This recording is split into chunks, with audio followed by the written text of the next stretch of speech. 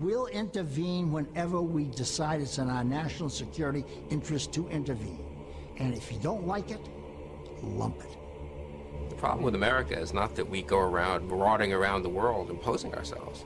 The problem with America in the last 10, 15 years since the end of the Cold War, really in the last 60 years, is that we've been too slow to get involved. I don't know how many Iraqi civilians were killed, but I can assure you that the number is the absolute minimal that it's possible in modern warfare. Every nation in every region now has a decision to make. Either you are with us or you are with the terrorists. You know, that land over there is yours. You'll go back to it one day because your fight will prevail and you'll have your homes and your mosques back again because your cause is right and God is on your side. Welcome to the Darkened Hour. Welcome to another episode of the Darkened Hour, and I'm your host, Adam Fitzgerald. With me today, Ben Howard.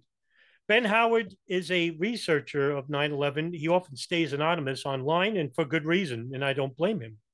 He is an ardent geopolitical writer and student of the last couple of years regarding this event, as well as others.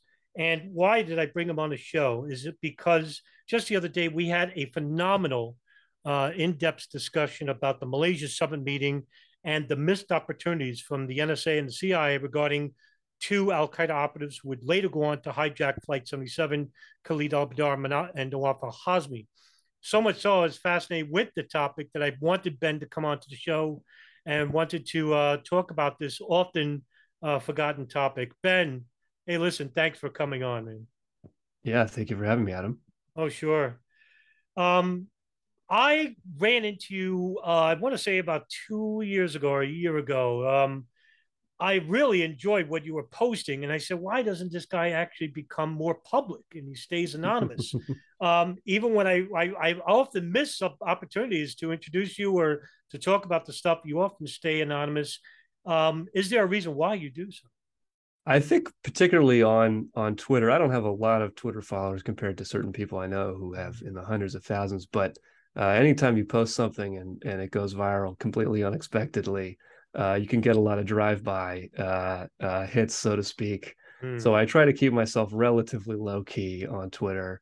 But of course, I write publicly under my own name, and those posts are linked for my Twitter account. So it'd be pretty easy for somebody who is dedicated to suss out who I am. But certainly with respect to 9/11 Truth, I have no qualms about putting my name on it. Certainly in my more academic published writings that I've done on the issue. Yes, and then, you know, it was the one article that you helped publish along with Aaron Good and Peter Dale Scott last year called The 20-Year Shadow of 9/11. And regretfully, I have to admit that when I don't talk about this article much, and that's because I really don't see much from you much in Aaron Good, who's a little bit more of a prolific poster, but Peter Dale Scott I know is older now, and he's just semi-retired. So it's like I would love to have a long in-depth discussion about stuff like this that you've written about. And I think these are the things that should be published ad nauseum instead of the regular fringe conspiracy stuff that we see online. Yeah, agreed. Or certainly what we see from the mainstream media, which continually keeps coming up with things about this FBI Operation Encore without giving some of the crucial context. And I'll just briefly add that Aaron, Peter, and I are slightly expanding these articles that we wrote last year, and they'll be republished this year on Aaron's website, AmericanException.com, in the coming few weeks. Yeah, I'll have those actually linked to the bottom of the description here as well. Right. But Ben, let's get right to it. I think a great lead-in would be the discussion that we had previously. It's something that I, too, share with you, great interest in the Malaysia summit meeting. And this is, I think, the crux of the whole 9/11 case here is because the one agency, and I think we can agree, and maybe you'll extrapolate more on, is the NSA. It's often forgotten. And it's something that really just grinds my gears when I think about it, because the NSA, according to the former senior executive Thomas Drake, and I've spoken with him many times on Twitter, that it was the NSA who had the most information regarding Osama bin Laden and Al Qaeda than any agency in the world.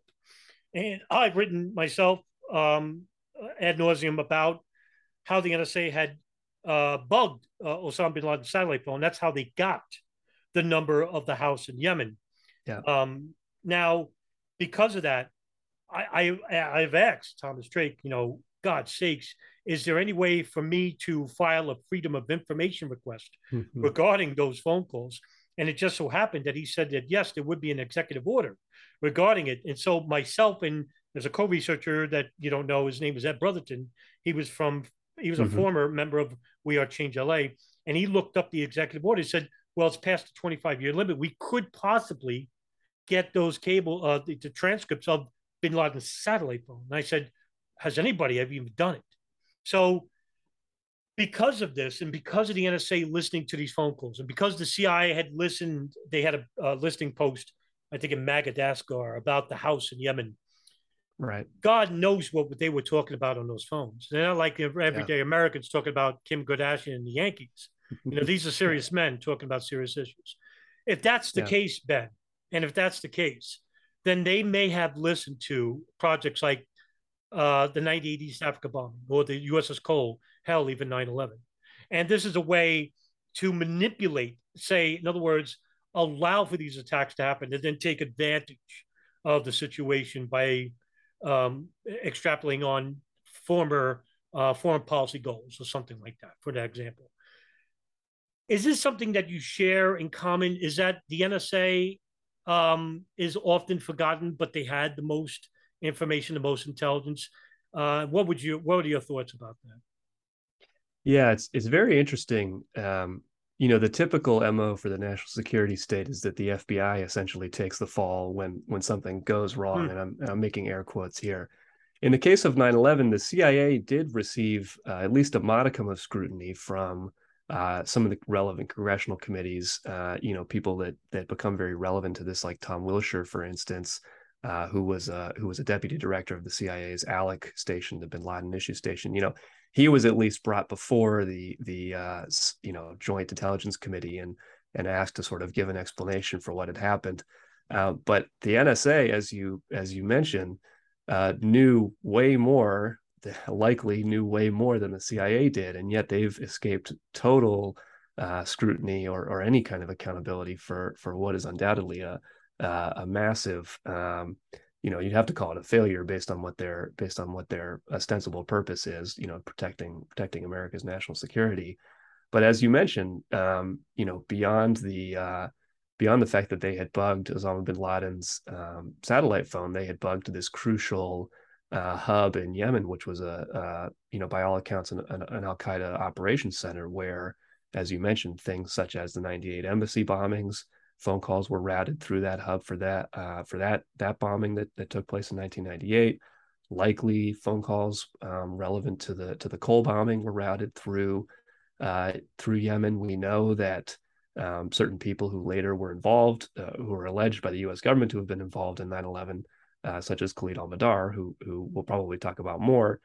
He certainly was alleged by the Yemeni government to have been involved in the Cole bombing, and is very possible that he was present in Yemen at the time.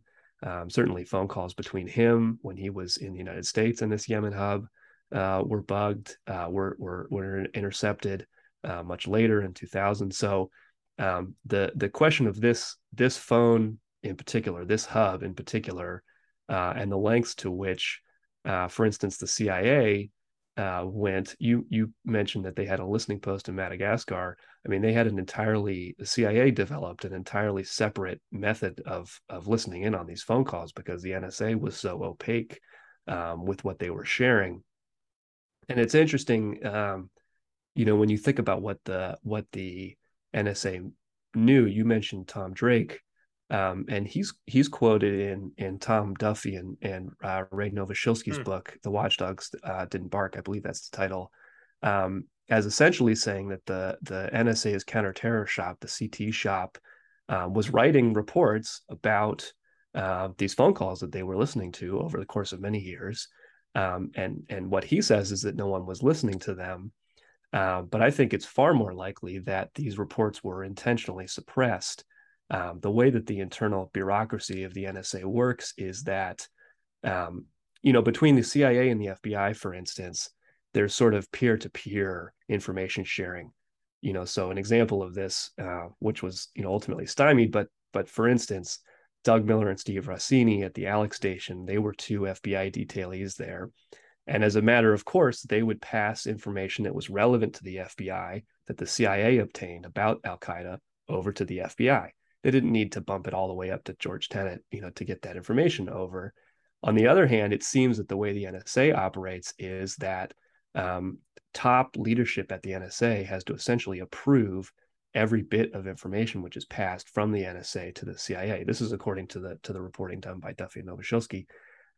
So if that's the case, then it seems that these reports, many of which would have been obviously highly relevant. I mean, one instance, as a gentleman who was involved in the '98 embassy bombing, he was supposed to have killed himself, but he managed to survive. This man Awali, he subsequently made many phone calls to the Yemen hub, which we know was under NSA, observation at this point. They were intercepting all of these phone calls. So he's making these phone calls immediately after Al Qaeda has just bombed these embassies in Dar es Salaam and in Nairobi. Are we really to believe that the NSA didn't read these reports about these calls? That the senior leadership within the NSA didn't read these reports and didn't find them relevant to be passed on to the CIA? I mean, this was a man who was this man Awali, who was making these phone calls, was actively on the run from the Americans at this point, having perpetrated this terrorist attack. And yet for some reason, the NSA never passed any information over to either the CIA or the FBI about this guy's whereabouts and the phone number, for instance, that he was making a call from, which they would have easily been able to trace to the safe house he was located in. So instances like that, the '98 embassy bombing, demonstrate that the NSA almost certainly did have these very relevant, timely phone calls, and yet neglected to pass this information over to other agencies at a crucial time, when they could have, in the first place. I mean, again, this same phone line was used as a planning, was used to plan these attacks, so it potentially could have been used to prevent the embassy bombings, but certainly could have been used to apprehend this guy, Awali, after the fact, and that was not done. So you have to wonder what is going on here, and I think that these bureaucratic procedures that are in place allow the NSA to selectively share information in a particular way that benefits, from my point of view, certain people who have grander geopolitical goals, as you mentioned.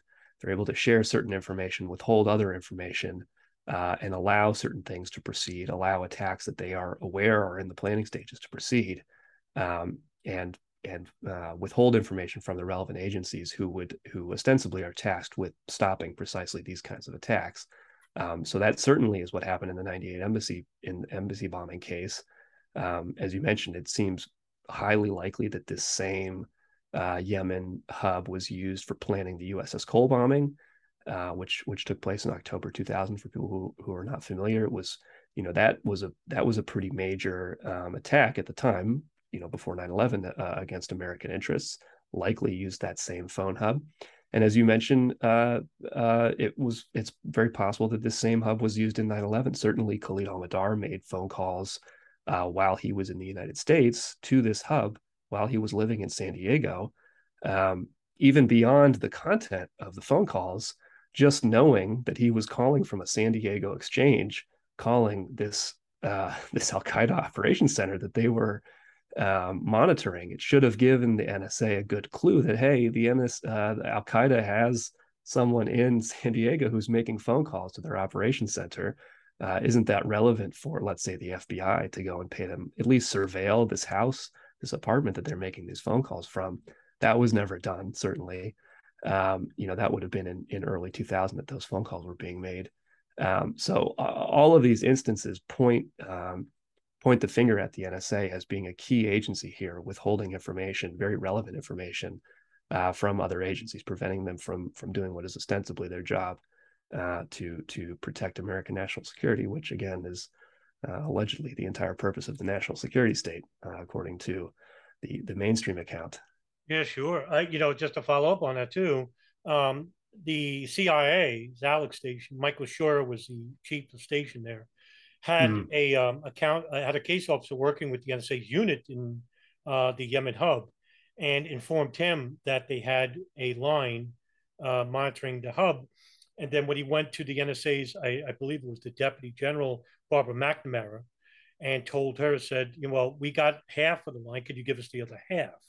Right. And she said no. And Scheuer is a very brutish type. He's not used to saying being told no. No. And the NSA actually said, if you actually uncover our operation, we'll take you to court. And he basically was told to stand down from it. And so that's when they started, putting case officers near the house and do human intelligence about it.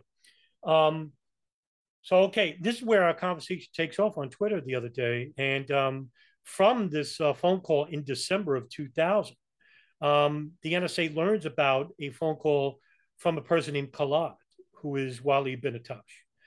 And he's calling Khalid, and that's Khalid al-Mihdhar. Now, Khalid al-Mihdhar, for those who don't know, is married to the daughter of the owner of the house. And the owner of the house is Ahmed al-Hada.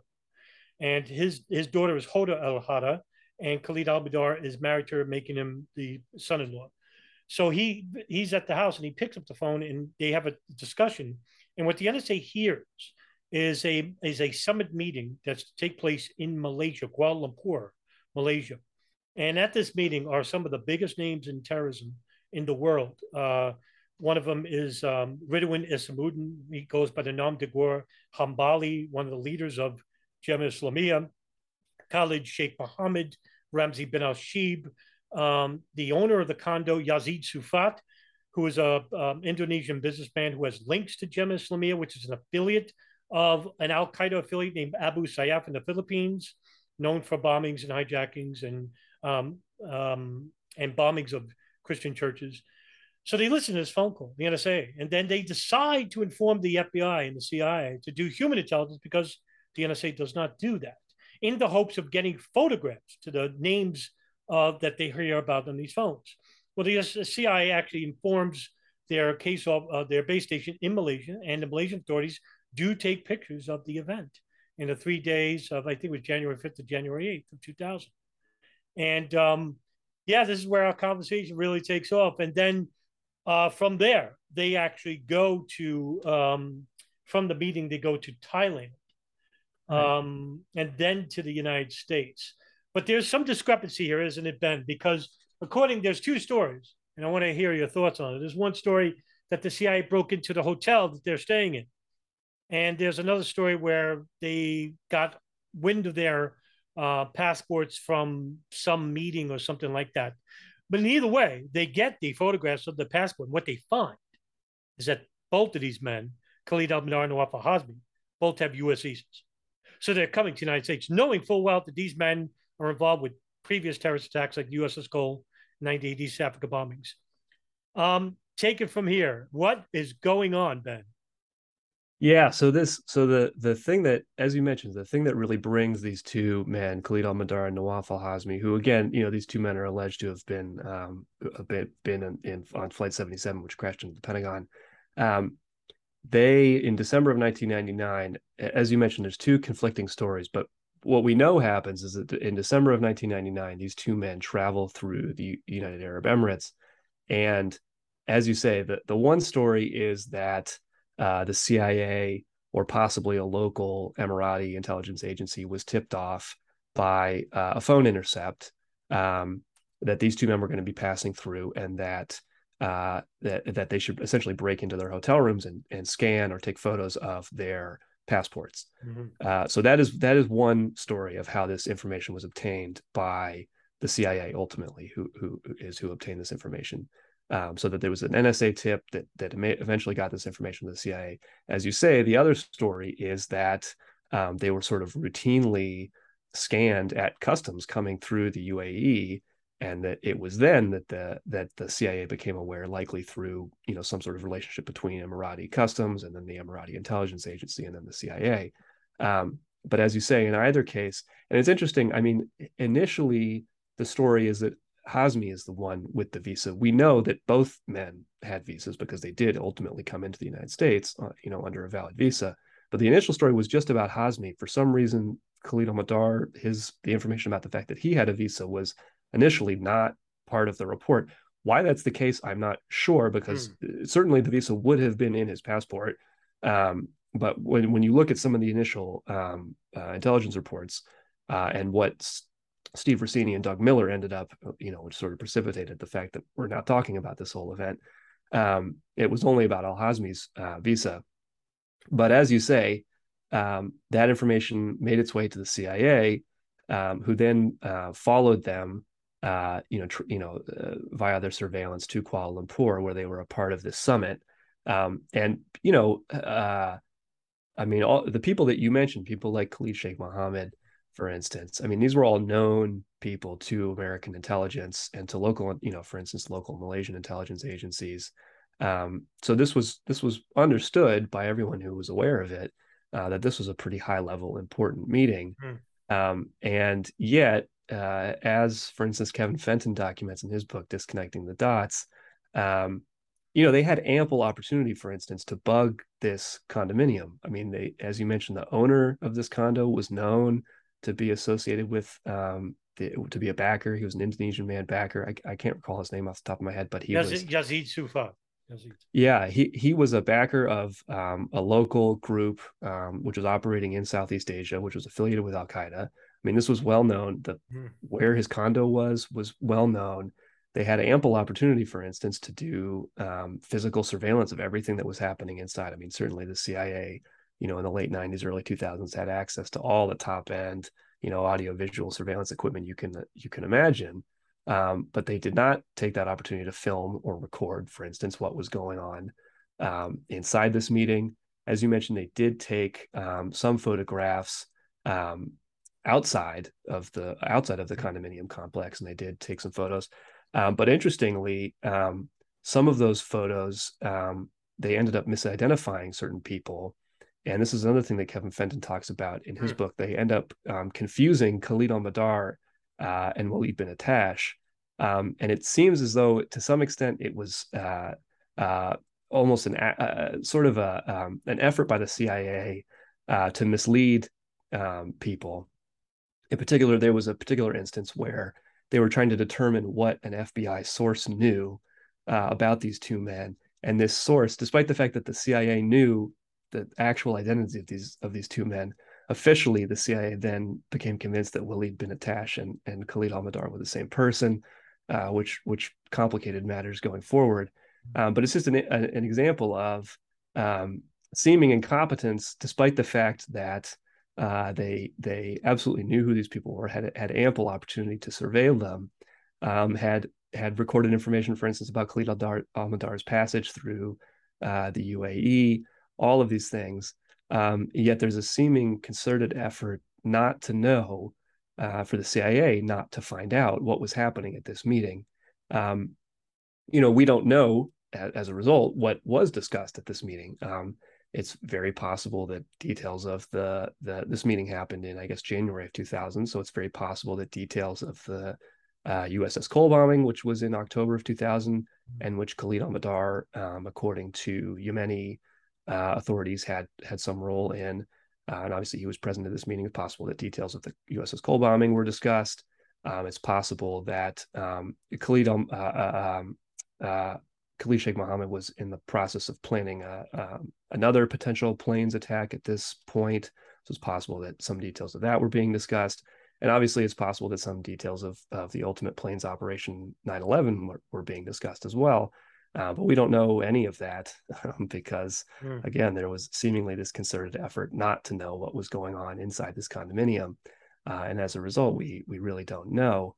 But as you say, the crucial issue here, certainly for the FBI, would be concerned about this, is the fact that Khalid al-Mihdhar and Nawaf al-Hazmi have this visa to enter into the United States. Now, the whole question of how they got this visa, we don't know how these two men would have been granted this visa. Certainly, they both had past associations with, Al Qaeda and Al Qaeda affiliated groups. but there's a long history of the CIA facilitating visas for precisely people like this. I mean, if you look at, for instance, at the history of Omar Abdel Rahman, the Egyptian blind sheikh, there are many documented instances of CIA, we know for a fact, CIA officers facilitating his visas to enter the United States at a time when he was a wanted terrorist by the FBI. So in the first place, how they got these visas is likely its own very interesting story that we don't know the details of. But suffice to say that the CIA had a history of giving men like this visas. In any case, as you mentioned, they go to they transit through Bangkok, at which point they are apparently lost. Now, what's interesting is, I mean, the fact that they have these visas, their ultimate destination should be obvious, right? And if you're the CIA, you can look at what's the time frame that we lost these men. We know likely where they're headed. What possible American cities could they have flown to from Bangkok during this time period? Can we do some surveillance at these points?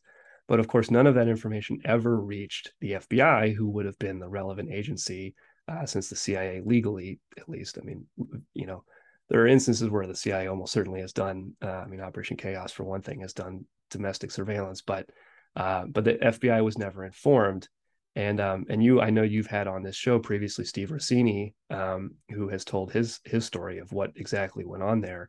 But I'll just end this. I've been talking for a long time by briefly saying that the information about this visa made its way to the CIA's Alex station, which was a unit that was created with the purpose of facilitating information transfer from across the CIA, since the CIA is organized by these geographical bureaus, right? The Near East Division, which covers sort of Southwest Asia, the old Soviet division, of course, which covered the USSR. So the Alex station was covered to be this global station, which would cover all Al-Qaeda related issues. And it was meant to be an information clearinghouse to get the relevant information to the relevant parties.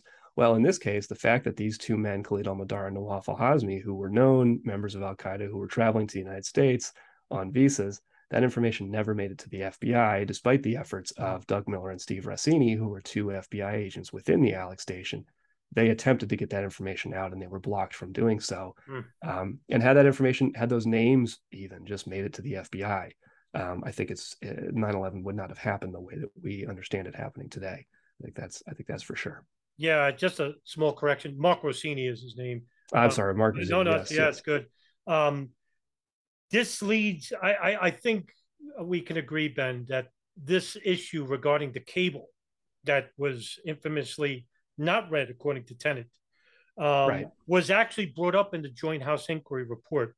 Now, I believe I am the only person in the world to upload both the 9/11 Commission and Joint House Inquiry in full on YouTube, and I don't see anybody else doing it. And why do I do it? Is because there is some parts of it where you can see that, say, the DCI of the CIA, George Tenet, is basically lying. And I'm going to play an audio clip of one such instance in which Carl Levin, a panelist from the Joint House Inquiry, is actually interviewing George Tenet about that cable. March 5th, the CIA learns that Hazmi actually entered the United States on January 15th, 7 days after leaving the Al-Qaeda meeting in Malaysia. So now the CIA knows Hazmi is in the United States, but the CIA still doesn't put Hazmi or Mihdhar on the watch list, and still does not notify the FBI about a very critical fact. A known Al-Qaeda operative, we're at war with Al-Qaeda, a known Al-Qaeda operative got into the United States. My question is, do you know specifically why the FBI was not notified of that critical fact at that time? The cable that came in from the field at the time, sir, was labeled information only, and I know that nobody read that cable. But my question is, do you know why the FBI was not notified of the fact that an Al-Qaeda operative now was known in March of the year 2000 to have entered the United States? Why did the CIA not specifically notify the CIA? That's my question. The FBI. Sir, if we weren't aware of it, when it came in the headquarters, we couldn't have notified them. Nobody read that cable in March in the March timeframe. So that the cable that said that Hazmi had entered the United States came to your headquarters, nobody read it. Yes, sir. It was an information-only cable from the field, and nobody read that information-only cable. Should it have been read? Yes, of course, in hindsight. And should it have been read at the time? Of course it should have been read. All right, my question is, do you know who should have read it? I don't know that, sir. Now, according to Lawrence Wright, author of The Looming Tower, it's alleged by him that over 50 agents from the counterterrorism unit had read that cable. Yeah. And we know of at least two recorded CIA case officers who were working at Alex Station. And this is all in thanks to that wonderful book that you mentioned, Raynor Wilshilsky and John Duffy's The Watchdogs Didn't Bark. Two CIA case officers read that cable, Tom Wilshire, the deputy chief of Alex Station, and Michelle Ann Casey, who was the lead ticket at Yemen. And you actually brought this up, which was the cable was first read by Casey. The second person to read it was Doug Miller, who was actually working out of the FBI's New York field office, who was on loan to work with the CIA and other agencies at Alex Station. When Miller read the cable, he runs to his computer and he basically drafts a copy of the cable, but he has to get authorization from the CIA to share CIA information. And what happens? Well, when, according to Mark Rossini, the cable is not sent. And Mark Rossini, I've interviewed before, basically says that when he went to complain, he went to Michelle Ann Casey and basically says that what's the hold up on Miller's cable? And he's told the following. One, the FBI, it's not jurisdiction of the FBI because we think the next attack is in Southeast Malaysia. And two, we'll let the FBI know when we'll let them know. Yeah. Astonishing that they would think that the next attack is in Southeast Asia because of that meeting in Malaysia. Well, how would they know of the next attack unless they knew that they would come to the United States and wanted these attacks to happen, or for some other reason, we don't know. We don't know for sure. But Ben, I mean, this is a huge lapse of, one could say malfeasance, but right there, Tenet could basically be seen as lying before the joint inquiry. I think it's undeniable that he did. I mean, he clearly, when you look at his relationship, for instance, with Richard Blee, who was Tom Wilshire's boss at the time, Richard Blee was running the CIA's Alex Station. We know from things that Mark Rossini has said that Blee and Tenet had a close relationship. It's almost certainly the case that Tenet would have known this. According to Richard Clark, Tenet knew intricate details of all manner of things that Al-Qaeda was doing. The idea that Tenet would not have known that people that worked directly under him and who he had a close personal relationship the idea that he would not have known that they had read this cable, and frankly, the idea that he did not know this information personally himself, I find completely untenable. I find that completely ridiculous that he did not personally know these facts. So the fact that he would get in front of Congress and dissemble in such an obvious way, I think is pretty ridiculous. It's very interesting. There are several related things that happened here that subsequently became an issue, such that we know about it, such that it's in the public record and we're able to talk about it. Because you have, in the first instance, you have this information that you mentioned, Doug Miller sort of running to his computer. And I hope that Doug Miller is able to retire from the FBI soon. My understanding is he still works there, and he's sort of cagey about talking about this. I've asked Mark Rossini this. He is retired. Okay. He's quite cagey. He doesn't want to talk about it. Yeah. So I hope that one day he does say more about what happened. But in any case, as you mentioned, he understands the importance of this information. He understands this as well within the FBI's purview. And Kevin Fenton, I won't get into the details here, but Kevin Fenton writes extensively about this because as you mentioned, this idea that and she's named as Michael Ann Casey, Michelle Ann Casey in different reports, but that this woman who, as you said, had the Yemen ticket, she was a subordinate of Tom Wilshire's. She mentions this, we think the next attack is going to be in Southeast Asia. So it's nothing for the FBI to worry about. Fenton writes extensively about how this whole South Asia, the potential next attack being in South Asia, was very much a feint. And he feels it was an intentional feint, which was designed to give these people cover within the bureaucratic system to block this information from getting to the FBI. But more crucially, you have another person Alfreda Francis Bukowski, who is now infamous, for those of us to whom she's infamous, for being in that photo with Obama and Biden and Clinton when Osama bin Laden was allegedly being killed and his body unceremoniously dumped from a helicopter into the Pacific Ocean. She directly lied to Miller and Rossini. She claimed, and she also lied to the 9/11 Commission, because she claimed that she personally brought this information about this visa to FBI headquarters, that she personally walked it in the door. There's no record of her ever going to the Hoover Building, which is the FBI's headquarters in Washington, D.C. She never did this. She lied directly to them in order to prevent them. This essentially shut them down, because when she said, I brought this information, and she was essentially Wilshire's direct subordinate. It seems, it's hard to suss out exactly what the bureaucratic structure is, but it seems that she was superior to Michael Ann Casey, Michelle Ann Casey, and she was a subordinate to Tom Wilshire. When she said that, when she told the two of these FBI agents, I personally brought this information to the FBI, what can they do at that point? They're being told that she did this. They were not able at that point to check and see if she had actually done this.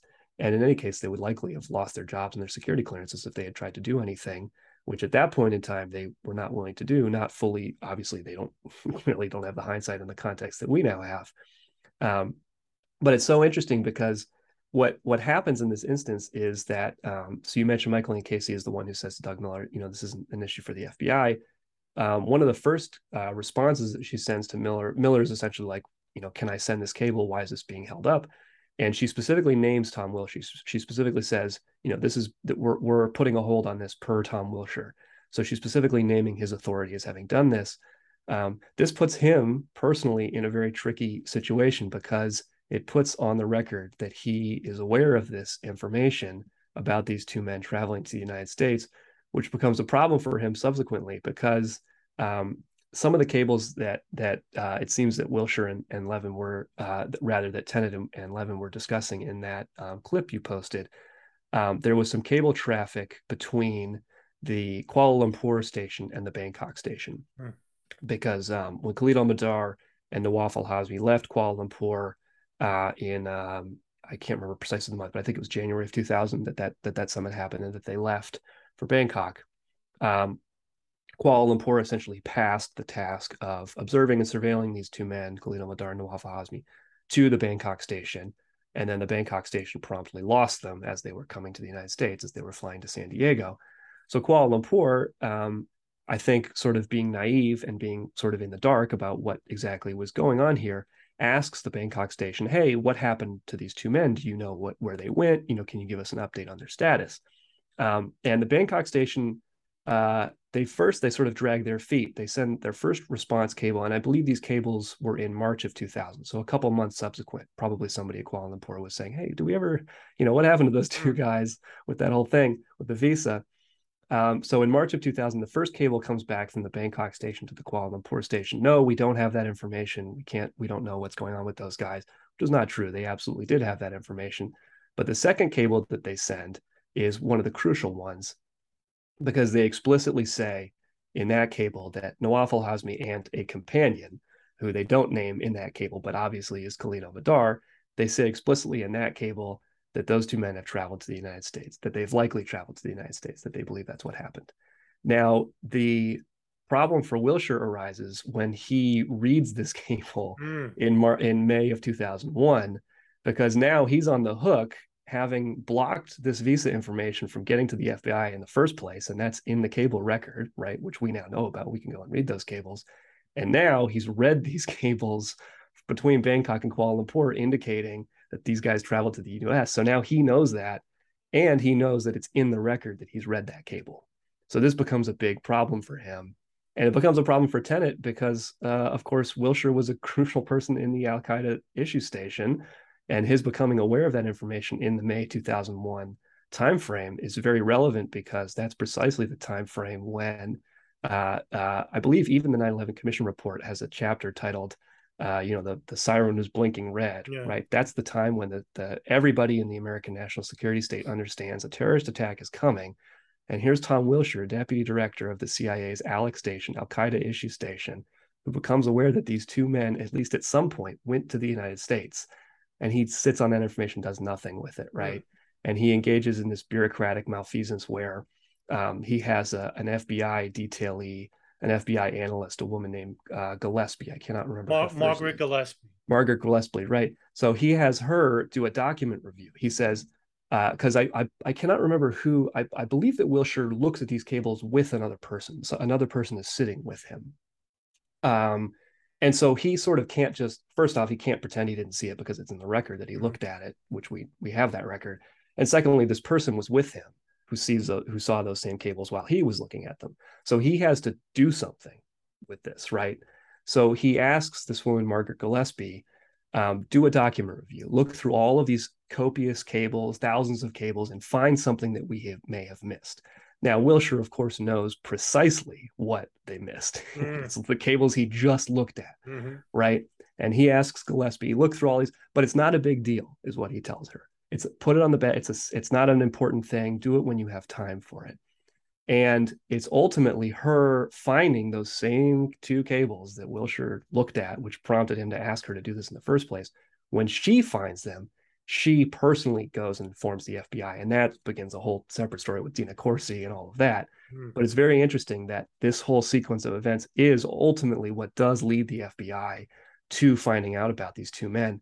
But the way that it happens is so circuitous precisely because Tom Wilshire is sitting there controlling the flow of information between the CIA and the FBI and doing everything he can to prevent the FBI from becoming aware of these very relevant facts, which again, when Margaret Gillespie, this relatively junior FBI analyst, when she saw those cables, she immediately knew this is very important, and I need to go inform my colleagues at the FBI's Counterterrorism Center immediately. I mean, there was no question in her mind how important these cables were.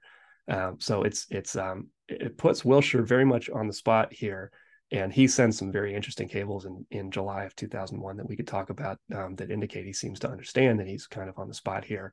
But Wilshire is a crucial figure in all of this bureaucratic malfeasance, preventing the FBI from becoming aware of what it should have known. He is central to a lot of the problems regarding the wall between the CIA and the FBI. Yeah. And it seems that the real fun begins, that they come into the country, and as soon as they get here, they're met with Saudi agents. Yeah. One such particular is Omar al-Bayoumi, who basically lies to the 9/11 Commission, saying that he was in the restaurant with an associate, and that associate is Kaysan bin Dan. But the reverse, actually, Kaysan bin Dan, I posted the interview by the FBI. It was basically Kaysan bin Dan and Omar al-Bayoumi who went to Fahad al-Dumeri at the King Fahd Mosque in Los Angeles in Culver City, told them to go and meet with these two Saudis. They go to the restaurant, which was called the Mediterranean Inn or Mediterranean Cafe, and they are already there. So Khalid al-Mihdhar and Nawaf al-Hazmi are there. And then they go and meet them. And as soon as he meets them, he gets them driver's license, helps them get an apartment and whatnot. And they stay with him. And meanwhile, he does videotape because Omar al-Bayoumi has this fascination about videotaping everything. And just recently, we were talking about this before, Operation Encore, the party, we finally get to see a little bit of Omar al-Bayoumi and Khalid al-Mihdhar. Now, with the Saudis helping him, like people like Omar al-Bayoumi, Osama Basnan, Fahad al-Dumeri. Later on, you have Israelis using an art student ring and a moving front companies like Urban Moving Systems, Classic International Movers, who are monitoring members of the Hamburg cell. And that's the pilots involved with the plane's operation, Mohammed Atta, Marwan al-Sheh, and Ziad Jarrah. All of this is happening under the auspices and the total ignorance of the Department of State and the Department of Justice. So while this is going on, the CIA nefariously is going and catfishing the FBI about information, whether they know that Khalid al-Mihdhar and Nawaf al-Hazmi are in the country. And again, I'll play a short clip. This is from the Joint House Inquiry, where actually Carl Levin, once again, actually interviews George Tenet about a CIA analyst showing pictures to the FBI. Yeah. Let's take a look. Let me read you the staff report. The CIA analyst who attended the New York meeting acknowledged to the Joint Inquiry staff that he had seen the information regarding al-Midar's U.S. visa and al-Hazmi's travel to the United States, but he stated that he would not share information outside of the CIA unless he had authority to do so. That's what he told our staff. Do you disagree with that? Sir, I've talked to him as well. Do you disagree that he said that to our staff? Well, no, I don't disagree. He said it to your staff. I'm telling you what Did he told tell you something differently? Yes, sir. He gave me a different So perspective. he told on the you meeting. and he told our staff something differently. Well, okay. But I think it's important, sir. Yeah, but our time is limited, so let me just. Now, it's funny because, again, it comes from the great researchers, Ray Nolashevsky and John Duffy.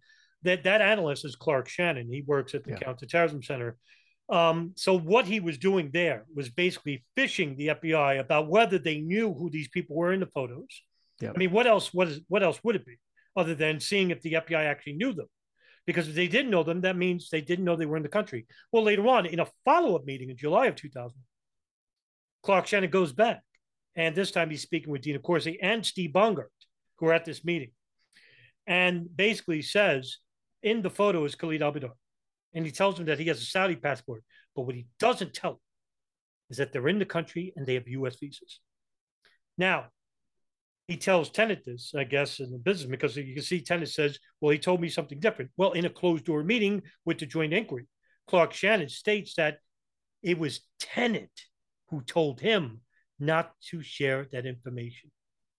So right there, not only do we have Tenet lying about not seeing nobody reading the cable, but here again, we have him basically lying about what he told Clark Shannon. I mean, obviously, if Clark Shannon's lying here, Ben, he's fired. Yeah. Oh, yeah. Gone. He's just gone. But he wasn't fired. So what does this say in essence? Yeah, I mean, this is, Tenet is obviously very personally implicated in all of this. And he's when you look at his relationship with Shannon, when you look at his relationship, we haven't talked as much about Richard Blee, but he was running the Alex station during these crucial times when Tom Wilshire was doing what I've called bureaucratic malfeasance. And I think that it, and in particular, when you look at the fact that Blee was running the Alex station during these crucial, what you would naively call failures if you hadn't looked at all the evidence and shown that they were not really failures but intentional failures. Blee was rewarded. I mean, Blee was made head of the Kabul station, and then he was put in charge of Operation Jawbreaker, which was the CIA's effort to capture Osama bin Laden when bin Laden was hiding out in Tora Bora during the initial stages of the American invasion of Afghanistan. So these not only are they not punished, these people who do these things, but they're in fact, it looks like they are being rewarded for what they have done here.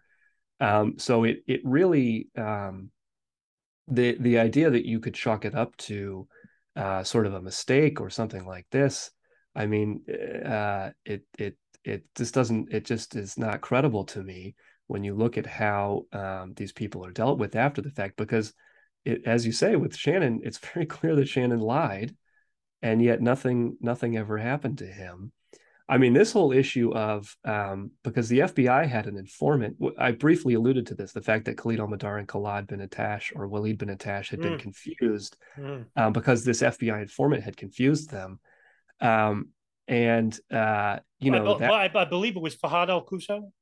Yeah, I think that is the name. I think that's the name of the informant that has ultimately come out. But as you say, that is an instance of clearly Shannon was given names. I mean, clearly Shannon was told these people the FBI cannot know about, and so you need to do your little fishing expedition to figure out, do they know who these people are? Now, something else that you mentioned, because all of this ultimately.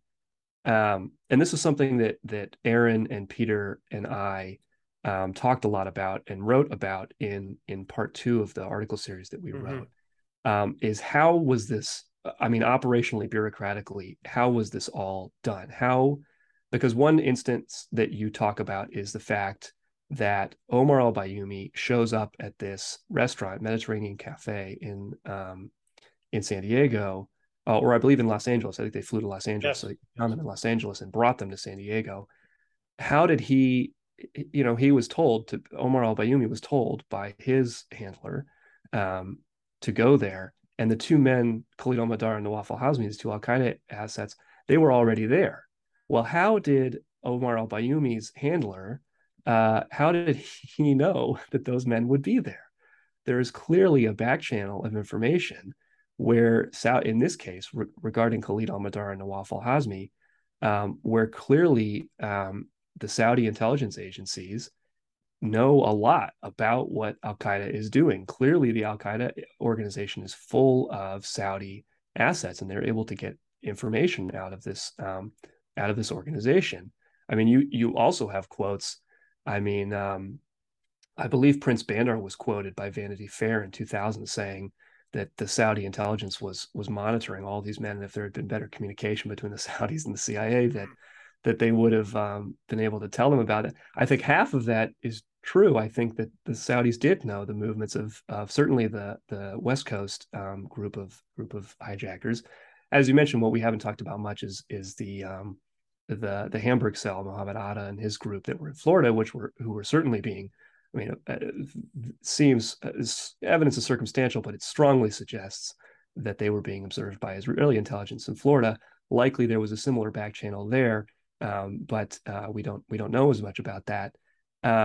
But what this points to is what we essentially theorized is that Tenet's relationship with Bandar was what facilitated a lot of this information sharing, because we know that Prince Bandar, who was at the time the Saudi ambassador to the United States, he was referred to as Bandar Bush because he was very close with the Bush family going back to H.W. Bush.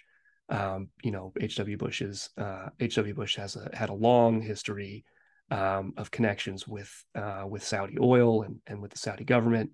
In particular, H.W. Bush had a close relationship with Kamal Adham, who was the head of Saudi intelligence.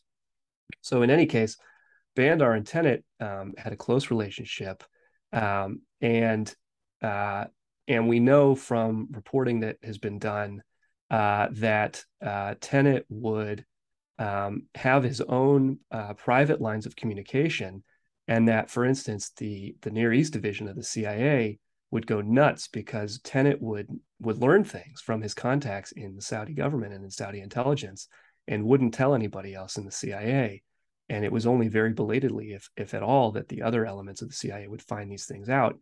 And so this would, and then so in addition to the personal relationship, and this is something that Peter Dale Scott theorized, is some sort of liaison agreement, which would have been a sort of eyes-only liaison agreement between, which we know certainly these kinds of things definitely existed. I mean, the Saudi defense minister, whose name escapes me at the moment, following 9/11, wrote an op-ed in the Washington Post indicating that some kind of national security peer-to-peer relationship existed between Saudi and American intelligence and defense officials. So it seems that some kind of back channel existed because somehow Clark Shannon would have needed to know the names of specific people who he needed to find out in this specific instance of him, having the sort of ruse with the FBI's informant. He would have had to know who he was trying to find out about, and so how he got those names in the first place, and of course, something else that Fenton talks about in his book, and it's really what drew. Fenton describes this as being really what drew his attention to this case of al-Hazmi and al-Mihdhar in the first place, is the fact that there was actually pretty good information sharing between the CIA and the FBI on other issues. There didn't seem to be any problems, but it was really with Khalid al-Mihdhar and Nawaf al-Hazmi and this information about the visa very specifically, which all up to, I mean, you mentioned Clark Shannon continuing to dissemble, all the way into the summer of 2001, but of course it begins in December of 99, January 2000, when they first become aware of this visa information. It's specifically information about Khalid al-Mihdhar and Nawaf al-Hazmi, which is not passed. So there must have been some back channel information. And again, we speculated that it could have been between Prince Bandar and George Tenet directly on that level. And certainly as these conversations between Shannon and Tenet demonstrate, I mean, Tenet was involved in this. And then, of course, there's that recent phone call or the phone call that recently leaked last spring that shed some further light on Tenet's personal involvement in all of this. So all of this is to say that we've been talking about Tom Wilshire extensively, and, he's a mid-level bureaucrat at the CIA, but clearly this extends up to the highest levels. And Tenet, far from being held accountable for what again, taken naively, was a huge failure by Tenet is admitting, clearly with hindsight, we should have read this cable. Well, people did read the cable. Yeah. People did read the cable, and they did not tell people they knew they should have. And they likely did so under orders from as senior as Tenet himself. And whether that actually did happen, we don't know, because Tenet was never asked about that. He certainly would have lied about it anyway. But it clearly indicates some kind of, I think it goes up to the highest levels of the CIA. And then you begin to ask questions about who knew above that, of course, which gets even dicier. But when you talk about Tenet, it certainly seems pretty clear that that he knew a lot more than he was letting on in his congressional testimony. That's for sure. I mean, we can only speculate as to how much higher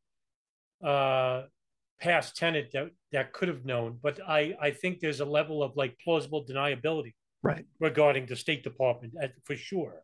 Right. So in August, late August 2001, Blee runs to the White House and calls for an emergency meeting with Coverup Black, and basically says that that there's going to be a large-scale attack, and because the warnings are already out, and even foreign intelligence from Germany, Saudi Arabia, Israel, Russia, there are all of the warning signs, right? The flashing red siren that the Al Qaeda is inside the United States.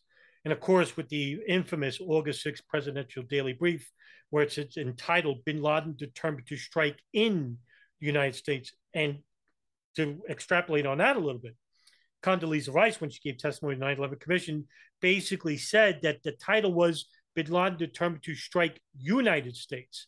And that just tells you that it could have been anywhere in the world.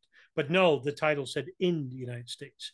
And this comes from the information that was gleaned from a Millennium bombing plot operative named Ahmed Rassam, who was captured while trying to get into the United States, that was going to bomb LAX airport. So Blee and Black, they basically spill the beans, not everything, but they basically say Al Qaeda is inside the United States. To which Richard Clarke, in his own book, Against All Odds, basically says, all right, how long did you know this? How long were they inside the United States? Who are they? Well, he tells them their name, but doesn't tell them where they're at, and doesn't tell them that they have U.S. visas. Still, even now, we're just weeks away from the event itself. So now the FBI is basically trying to run around, trying to find a needle in the haystack.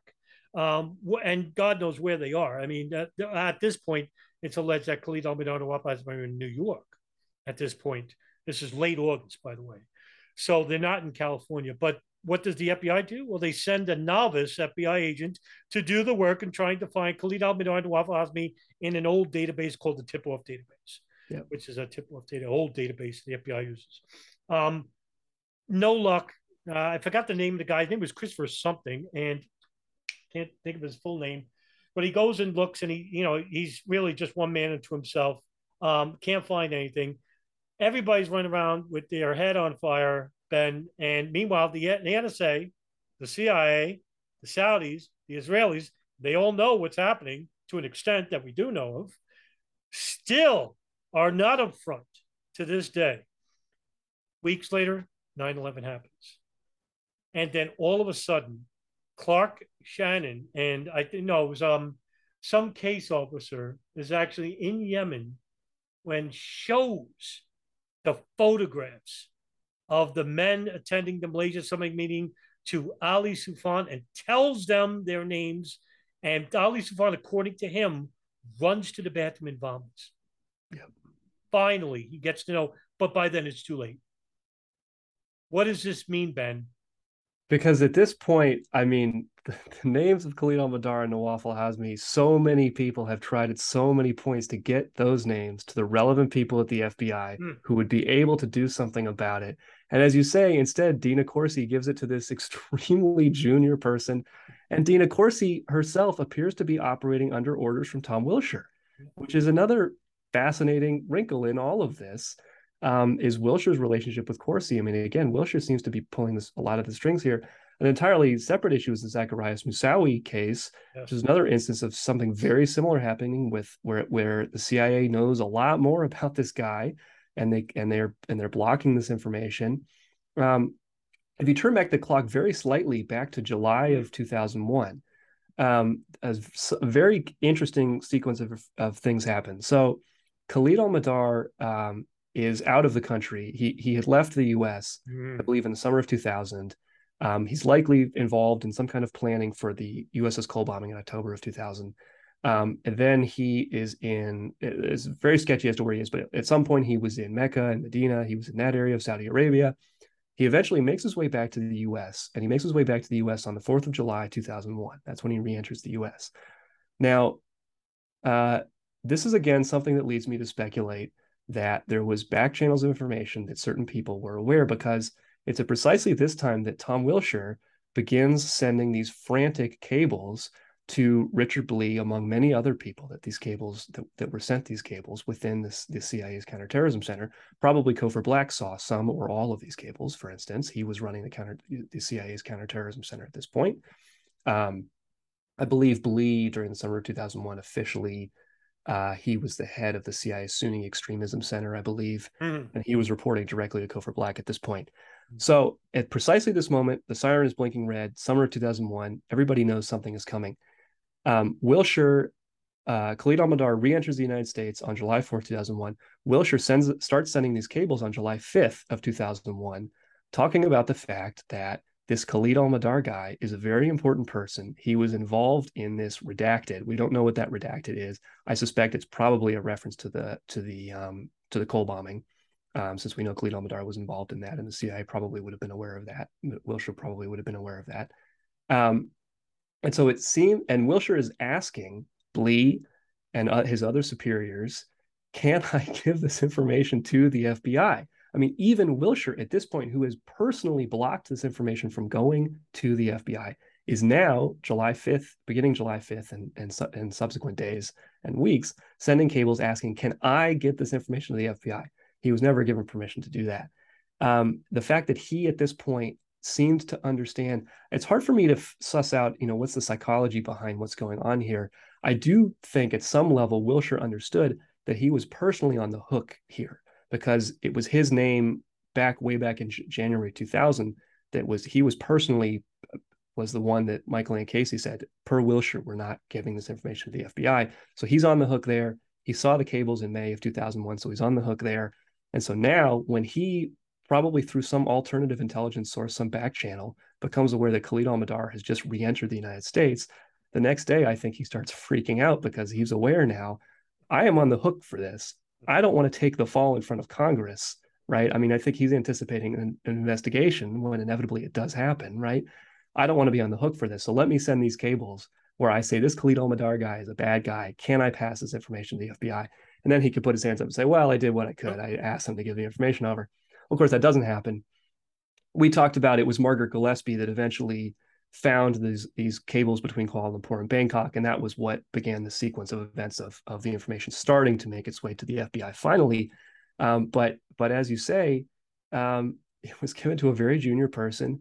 The Al-Qaeda could not have done this without the CIA meddling with the investigation, because their tradecraft was extremely poor. Typically, if you have cells, right, we talk about the Hamburg cell as a cell, but typically when you have cells, there's one point of contact, and the cells go to that node. And the reasoning behind that, just for simple spycraft, tradecraft kind of reasons, is that if a cell is compromised, at most there's one person who knows about that cell. And so even if that person is then compromised, it's very unlikely that it would spread beyond that. On the other hand, all of these guys were living under their real names. They were living together. They were paying utility bills, paying their rent, renting cars, buying tickets, all under their real names. And you mentioned an outdated database was used to look them up. If this guy hadn't been a novice in intelligence investigations, which he was, he would have known, just run these guys through a commercial background check database. You would have found out all of their previous addresses. You would have been able to find their relations, who they had been living with, all of this relevant information that would have helped the FBI in the final days of August to at least do something to try to stop this from happening. But that was not done. And again, we find Wilshire, as I mentioned, being involved in this, apparently, and Fenton talks about this in his book, apparently giving orders to Dina Corsi and essentially instructing her to do this. And she pulled all of these legal shenanigans. Again, you mentioned that instance of Ali Soufan, going and vomiting because these were precisely the names. These were precisely the names that they were trying to get access to and trying to investigate. But here is Dina Corsi, and additionally some lawyers at the FBI doing everything they could bureaucratically to stymie the FBI, having to do with these arcane reasons related to the FBI separating intelligence investigations versus criminal investigations and all of this. But all of it was done in the service of slowing down the FBI's investigation as much as possible, presumably so that this attack could go on. I don't think Dina Corsi had anything close to that level of knowledge or anything like that, but I think people who were effectively instrumentalizing her did. And as you say, Europeans knew this was going to happen. There's a funny somebody on Twitter posted a great excerpt, and in fact, Vladimir Putin warned George Bush that something like that, an attack like this was going to happen, because he was learning from his own Russian intelligence sources that something like this was going to happen. Totally fascinating. Just shows you the level of awareness that all of these foreign intelligence agencies that were ostensibly allied with the United States at that point, Russia was essentially an American ally at that point, certainly the Europeans, they all knew about this. And yet the FBI was kept in the dark in a very controlled manner by a very small group of people at the CIA. And again, Tom Wilshire's name shows up again and again and again in this. So I think it's really important to know that and understand that it's not that Al-Qaeda was smart and they were well organized and they knew what they were doing. I mean, for God's sake, the leader of their organization, his phone was being tapped by the NSA unbeknownst to him, right? I mean, they were not good at tradecraft. It was only because of the active efforts on the part of specific people in the CIA that Al-Qaeda was able to do this. It's only because of that. Had that not happened, the FBI naturally, through the course of their investigation, would have been able to stop this, or at least impede it to some degree. I mean, the FBI does not exactly have a great track record with respect to these things. They would have at least become aware of it, which the CIA seemed intent on not allowing to happen. So that I think that's a crucial thing to understand when you talk about this whole sequence of events. Just to add a little bit on that, it was brought to my attention from my co-host Richard Cox of the Darkened Hour. He showed me an article, I want to say 2 years ago. It was from the Guardian of all publications. Yeah, you shared this. Yeah. Did I show it? That the number of the Yemen hub is on there. This is the year 1999, no less. And I'm like, how does Al-Qaeda keep using that number? Meanwhile, it's publicly known. Right. Any Tom, Dick, and Harry could have called it up and asked, is so-and-so there? You know what I mean? But Al-Qaeda continued to use that phone. Stunning. It's an example of their incompetence. But again, they had very powerful friends who were able to protect them and allow them to do what they did. I mean, it just really, it's stunning when you think. It's also deflating when you think about it. And I didn't talk much about the Hamburg cell because I want to have you back on and talk about that separately, and like a part 2 to this one. Mm-hmm. But regarding the whys, now, I mean, this is, of course, speculation at best as to why the CIA, why the NSA did not share this information. Because had this information been shared, like you said before, this 9/11 would never have happened. Mm-hmm. Same thing to go with Able Danger, the Defense Intelligence Agency operation. I've interviewed 2 of those people, Eric Kleinsmith and Anthony Schaefer, whereas they were ordered to destroy information about terrorist operatives who had that been shared with the FBI. They could have started that in 1998, 99. Same thing. Why do you think the CIA, and now you alluded to it in your 3rd part series of that written article with Aaron Good and Peter Dale Scott, but I want you to elaborate onto the why. And again, this is a tough question because we really don't know. Why do you think the NSA/CIA did not share this information? I think that so I think in the first place, it's important to understand compartmentalization, right? As I mentioned, I don't think Dina Corsi knew the why, for instance. She was just doing as she was told. I think even potentially George Tenet to a certain extent may not have known the full why behind many of these things. He was doing what he was potentially told by potentially people who were superior to him. That said, I think when you look at, I think there are two essential reasons. I think one is the geopolitical. What were in particular American oil interests in the Caspian Basin and in Afghanistan, which is directly adjacent to the Caspian Basin. You have Dick Cheney as CEO of Halliburton, which is a major oil service. Basically, if a well gets dug somewhere, Halliburton had some hand in digging that well, right? In, I believe, 1998, he's talking about how the Caspian is rapidly becoming this very important source of oil. And there were many American shenanigans in Azerbaijan in the 90s, for instance.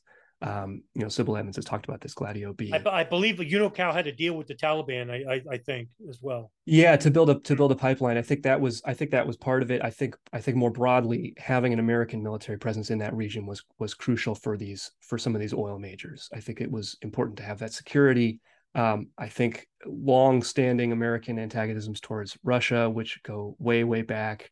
I think a lot of this gets into this great game, geopolitics. Afghanistan has long been it was important for the British. It was important. I mean, the Brits and the Russians fought wars over it in the 19th century. So it's long been an important battleground. And I think this is yet, just another chapter, sadly, for the Afghani people in this whole affair. I think if you look at the person of Richard Blee, who we've mentioned briefly, but we haven't gotten into a ton of detail about him.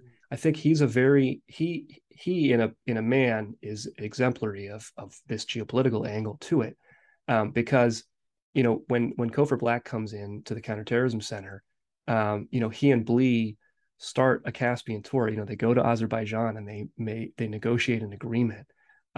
It appears that Blee was a part of the negotiations to get this K2 airbase, which became a crucial airbase when the U.S. did end up invading Afghanistan.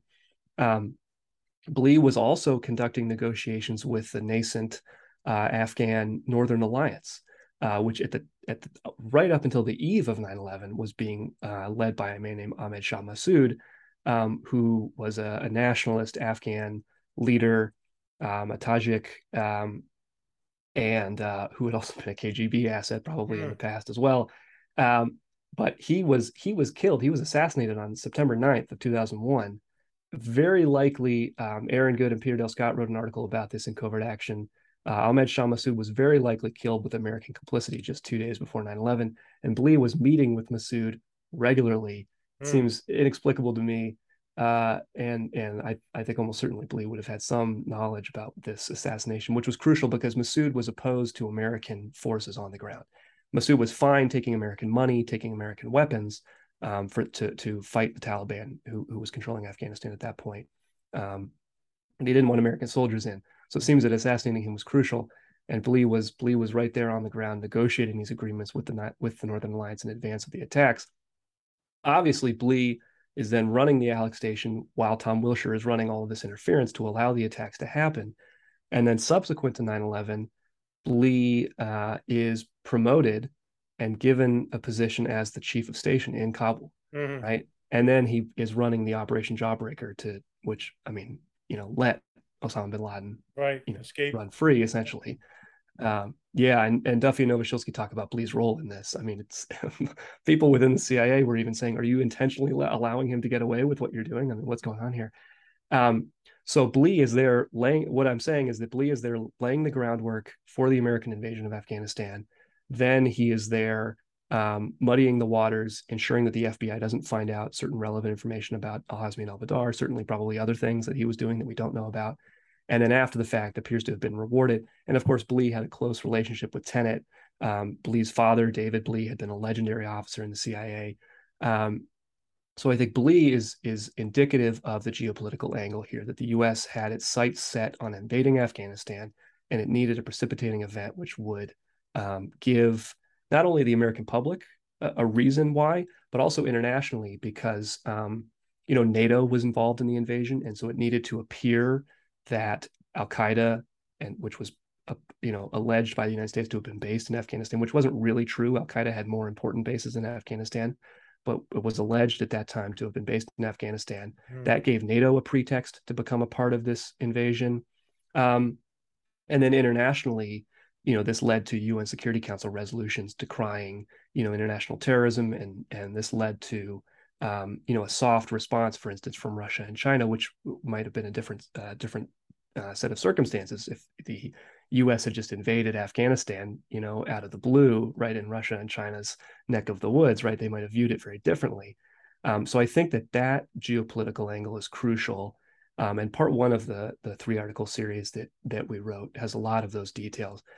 I think the second one is something that we all feel here in the United States, which is the legitimation of this increased national security presence here at home.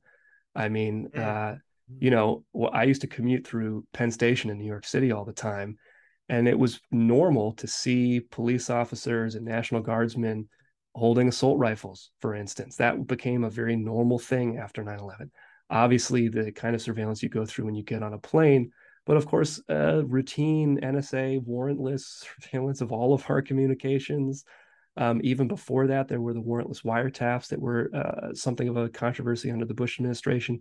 I think this was certainly a motive. I think if you could, in particular, the creation of these fusion centers, which is a subject of great concern for me, because it integrates local police departments into a broader national security apparatus. It makes them effectively part of the CIA, part of the FBI. And that idea that these fusion centers were needed was legitimated by this cover story, that the reason that Al Qaeda was able to do what they did on 9/11 was because of poor communication between the CIA and other agencies. We've just been talking for the past hour about how it was not poor communication, right. It was intentional. But the story, and this was in the 9/11 Commission report, even, it was one of their recommendations that intelligence sharing be improved between these agencies. And that led directly to the creation of these fusion centers, which, again, as I said, deputizes local police departments to become arms of the national security state in a very direct way. And for instance, you see the surveillance of Muslims in New York City, which, in my opinion, is really just a mechanism to entangle people into these false terror plots to further create this sense of, Islamic terror is a major threat, and we need to allow this security state to expand. So I think that was a second, obviously highly related to the first, but a second component, which is a major part of the why behind this happening. And I think the fact that the reason which was given for the creation of these fusion centers was totally nonsense for all the reasons we've just explained. It was not a failure of intelligence sharing. It was an intentional action by specific people within the CIA to block this information. It was not just a failure. It was not an oversight. It was an intentional blocking. And yet that has been flipped on its head and turned into this justification for this further intensification of surveillance and national security apparatus just in our everyday lives. So I think that's got to be considered as a major component here. And also to add about Richard Blee, for example, and this is, I agree with you 100%. Very few people mention Richard Blee anymore, but he is central from 1999 forward. I have read the book by Gary Bernstein, Jawbreaker. And in the book, even Gary states when he led the operation and he was being replaced by Rich, that's who he names in the book, Rich, that even the Jawbreaker team, basically all these special force operations that were with them, wanted to just walk off and say, no way. Because Bernstein was actually a capable leader, and they had bin Laden surrounded in a house, I think, near the White Mountains in Pakistan. So Blee comes in, and who's he bring? Michelle and Casey with him. Yeah. And allegedly, according to Bernstein, not from me or anybody else, according to Bernstein, the reason why they went there in the first place wasn't so much that Bernstein wasn't doing a good job. It was basically so they wouldn't give testimony to the 9/11 Commission or the Joint House Inquiry, which I find to be quite stunning, because I think that would be right. Because if they were to question Richard Blee or Michelle and Casey as to why they didn't share that information with the FBI regarding the cable, or regarding Blee's insistence on allowing Wilshire to basically circumvent information away from the Department of State or the principals meetings or with the FBI in general. Very well, like you said, 9/11 may have well could have been prevented just on that alone. But Blee actually does get promoted, and so does Black, and so does Tennant, and so does everybody else. In fact, now, 21 years later, Alfreda Ann Bukowski is a beautician on Instagram. Yep. And we're not making this stuff up, folks. And it is stunning. And she had a very successful career by all appearances in the national security state. I mean, she was known as the queen of torture. I mean, she was, very heavily involved. I mean, she's had a great. Allegedly, she actually does take time off and goes to see Khalid Sheikh Mohammed waterboarded. So. Yeah, and again, I think that is an instance of her doing surveillance. I think she allegedly she did it for the sick thrill of seeing it. I think that really she wanted to know, because Khalid Sheikh Mohammed was himself protected by Qatari Secret Service. Right. I think that she wanted to know what he might have given up, and if that might have redounded to them. So yeah, she was a slick operator. Now she's found a second career for herself. It's a sick situation. And now with the capture of Khalid Sheikh Mohammed, Ramzi, and all the other Al Qaeda affiliates allegedly involved with 9/11. The CIA tortures mercilessly these people for years. And it leads to one thing, Ben, is that whether they told the truth. Now, this is something I've asked Ken Williams of the FBI from the Phoenix memo. And we'll talk about him when we talk about Hamburg Cell in the next episode. I asked Ken Williams because he's helping with Creedler & Creedler, a law firm, with the families. And I asked him, I said, do you think there's going to be a trial? And he says, no. He thinks that the federal government's going to do a deal with Khalid Sheikh Mohammed, Ramzi bin al-Shibh, and the five, and that they'll take the death penalty off the table if they plead guilty to 9/11. Also, we won't know if this happens. We will never know unless it's revealed 40 years from now. We will not know what the prosecution had or what they didn't have, because it'll be protected under the National Archives. But Ken Williams seems to think that even if they told the truth, we'll never know because they were tortured. How much did they tell the truth and how much did they lie? The thing is that it's not so much important if they told the truth or told the lie. It's that we're left in limbo. We're left to believe and not know.